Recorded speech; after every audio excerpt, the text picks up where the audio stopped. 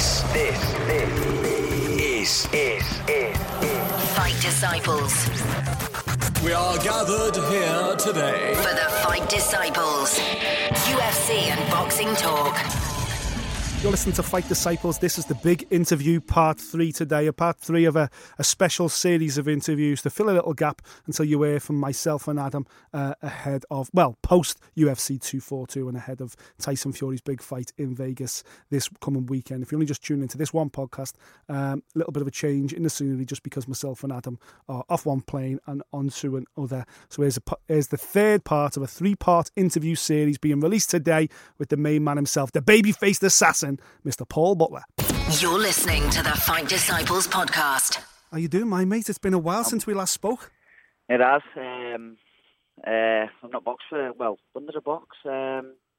May, yeah. Seen you since May, yeah. Scotland, yeah. So nice to be back out. Not many shows about, so nice of Joe to put me on one of his shows, which I'm really looking forward to be honest.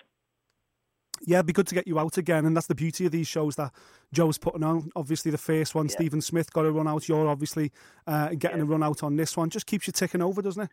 It does, yeah. And with me now, I'm 30. Do you know what I mean? Like, I'm not bothered if. It is nice to get on the big shows, of course, but like a fight's a fight to me. You know what I mean? I'm getting in the ring and I'm trading leather, and it's keeping me active, like you say. I need to be active. I'm in a bit of a tough situation at the moment. I'm highly ranked with the IBF, but as everyone knows, that IBF's held by Inoue, and it's in a tournament at the moment. So,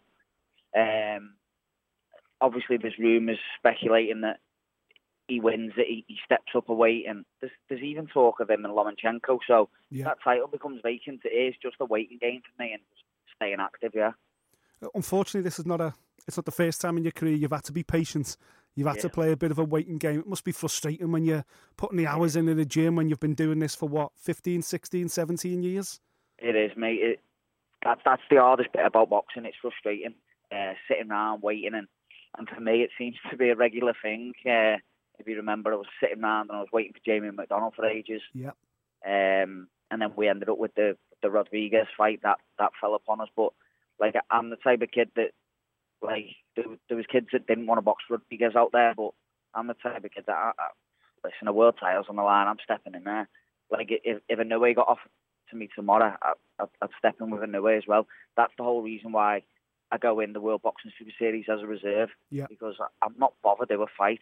I get in the ring to challenge myself, and that's what I do. So these takeover fights do set me in good stead for, it keeps me ranking for a start, and it does eventually get me in line for the world title.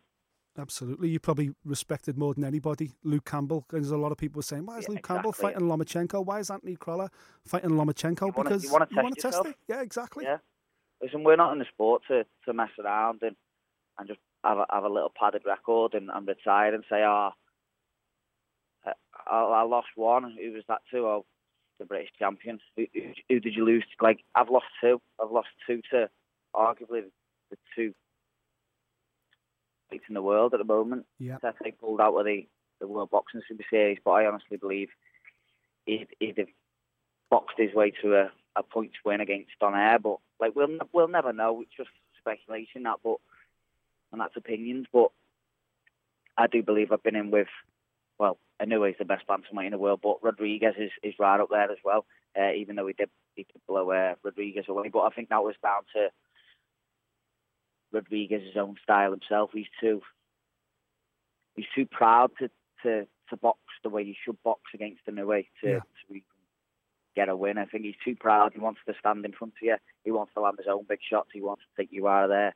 He doesn't respect no one. So I think with him not respecting Inoue is downfall to get beat. Of course. Listen, we've talked about Inoue already. I've got to ask you, you've seen him up close and personal now, and I say you'd fight anybody at the drop of a hat, but do you agree that he's the biggest puncher pound for pound in boxing right now? Yeah, he's got to be, Annie. He is frightening. I weren't even ringside. I was with all the lads. After the box, I went and stood with the lads, and we were just behind ringside, and you could hear the thuds. He was frightening. But he's clever the way he does things as well. Like, you hit Rodriguez to the head first, takes him out to the body straight away. You're like, that's just sickening. Like, most kids just go, right, I've got you to the head. I'm going head hunting. He doesn't. He just went straight downstairs and just took him out to the body. Like, he's intelligent. He's not just a puncher. He's frightening with his thinking and his boxing skills as well. Is there an element of you as a competitor that'll be a little bit disappointed if he does move up, just because you think, yeah, he is the best on the planet, yeah, he is all this, but I'm Paul Butler. I want to say when I retire, I fought the very best of my generation. Yeah, I would. Honestly, I would. I know everyone goes, you won't want to. Let him go. Let him go and pick up the belt, yeah. All my mates say, would you hear me off? And I laugh and I'd go, right I would, yeah. Fucking right I would. And they go, why? And I go, why? He's brilliant, do you know what I mean? Like, why did Kroller get him with Lomachenko? Why did we get him with Canelo? Yeah. Absolutely. To test yourself against the very best in the sport. Yeah, I'm not bothered if he bladdered me within 2-3 rounds. Do you know what I mean? I've stepped in there with the best, but I will. I'll tell you one thing. I'd train to beat him. I might not beat him, but I'd train and I'd go out there thinking I would. Yeah. That's my mindset. Like I don't go into anything like football, anything I do, even if it's pigeon toss against the wall with a pound coin. Like, do you know what I mean? I want to win. Yeah. Like, it's just in me to win, and it's just the way my dad's brought me up. Listen, after the loss to Rodriguez, you've got 3 on the spin now. You know, no doubt this one in Withenshaw on the 22nd of this month will make it 4 on the spin. That's got to be a phone call away from a world title shot, hasn't it?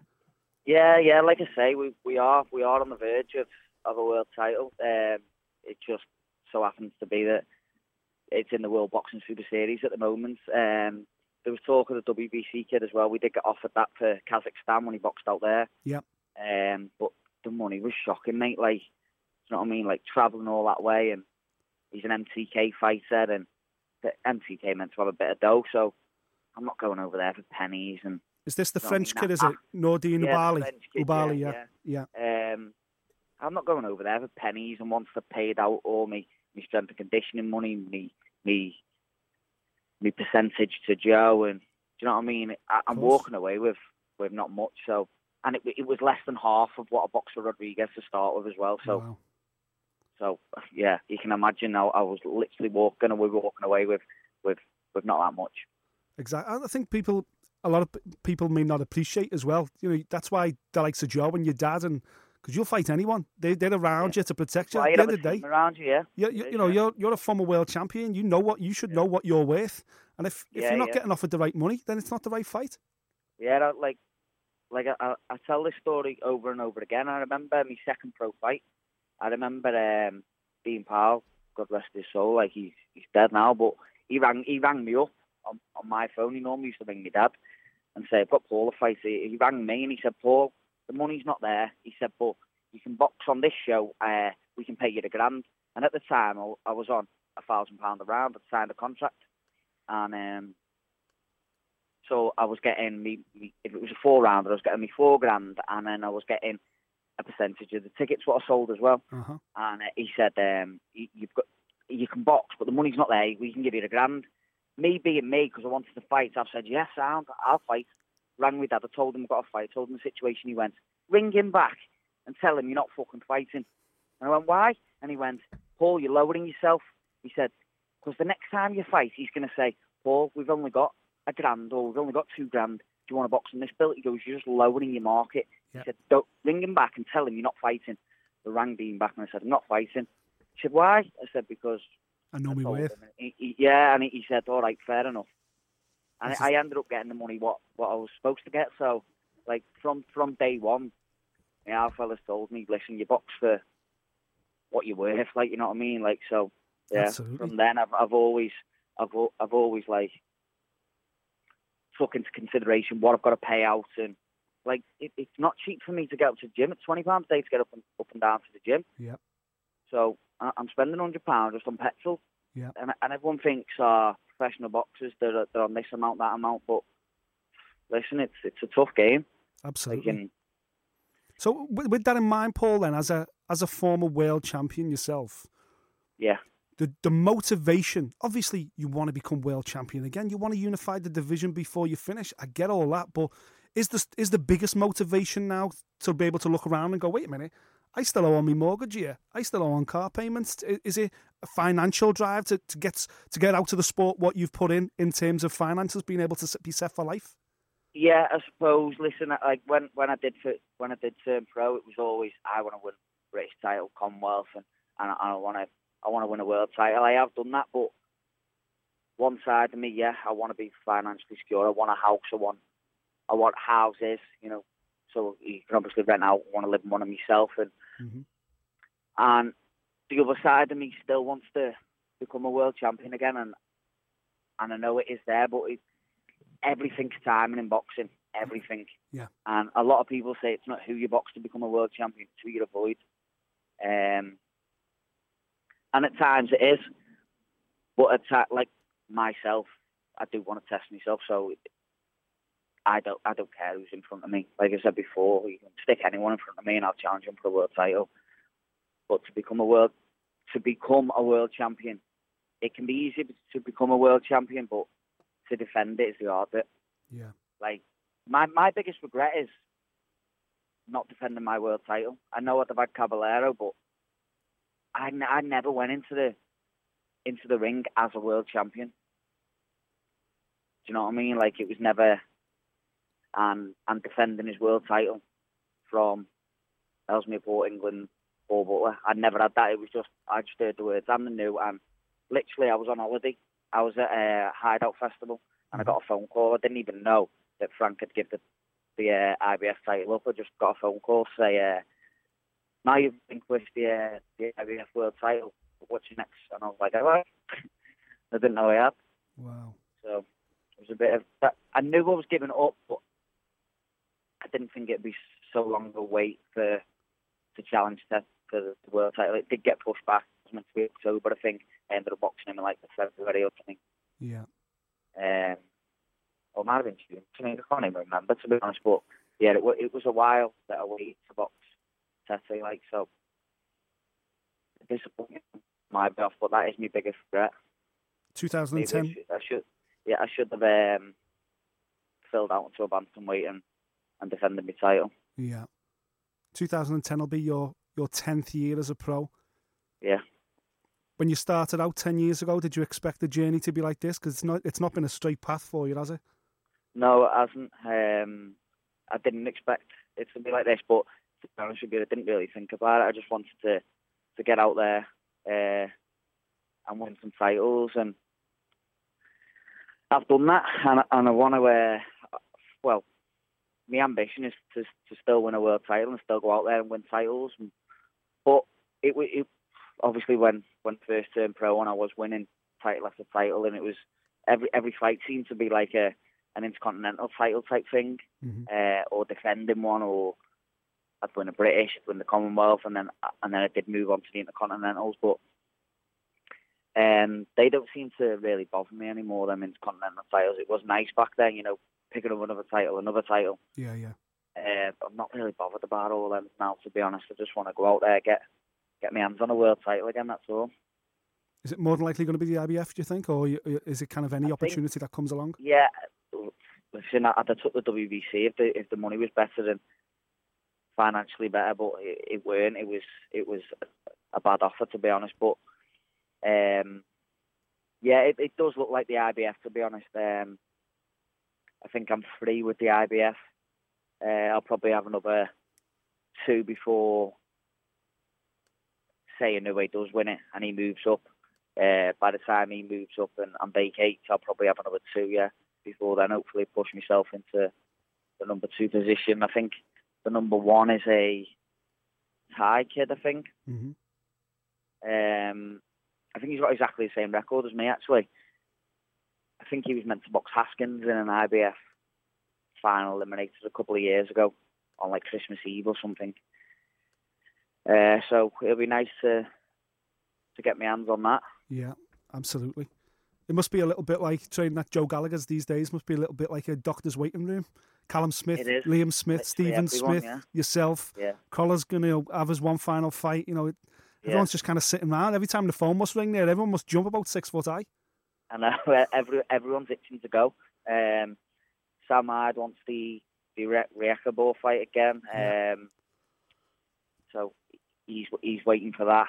Joe's pushing for that. You've got me waiting for an IBF title shot, hopefully. Beefy waiting for the WBO now. Munguia's give it up, is he? Yeah, it looks like he's give it up, doesn't it? Yeah, it does, yeah.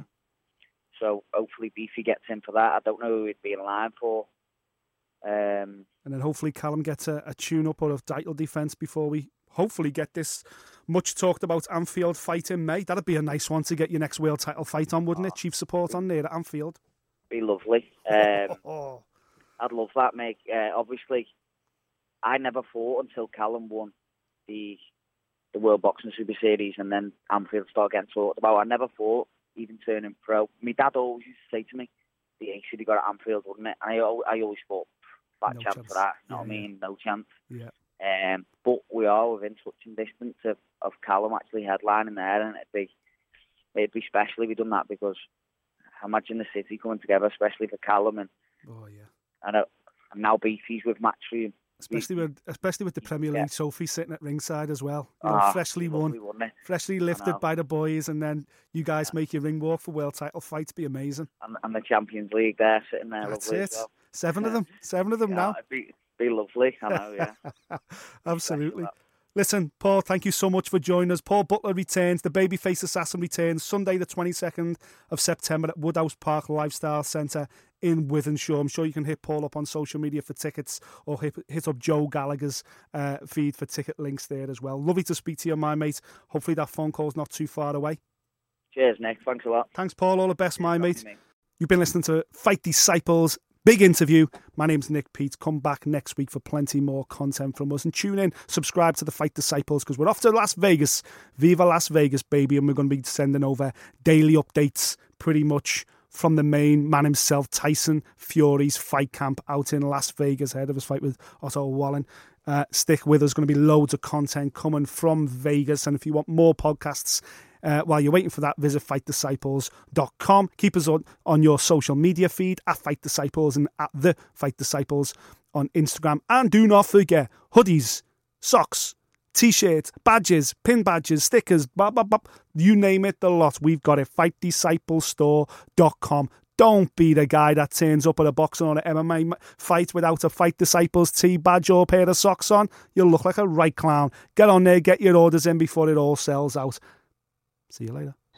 Thank you for listening. If you like what you heard, subscribe via iTunes.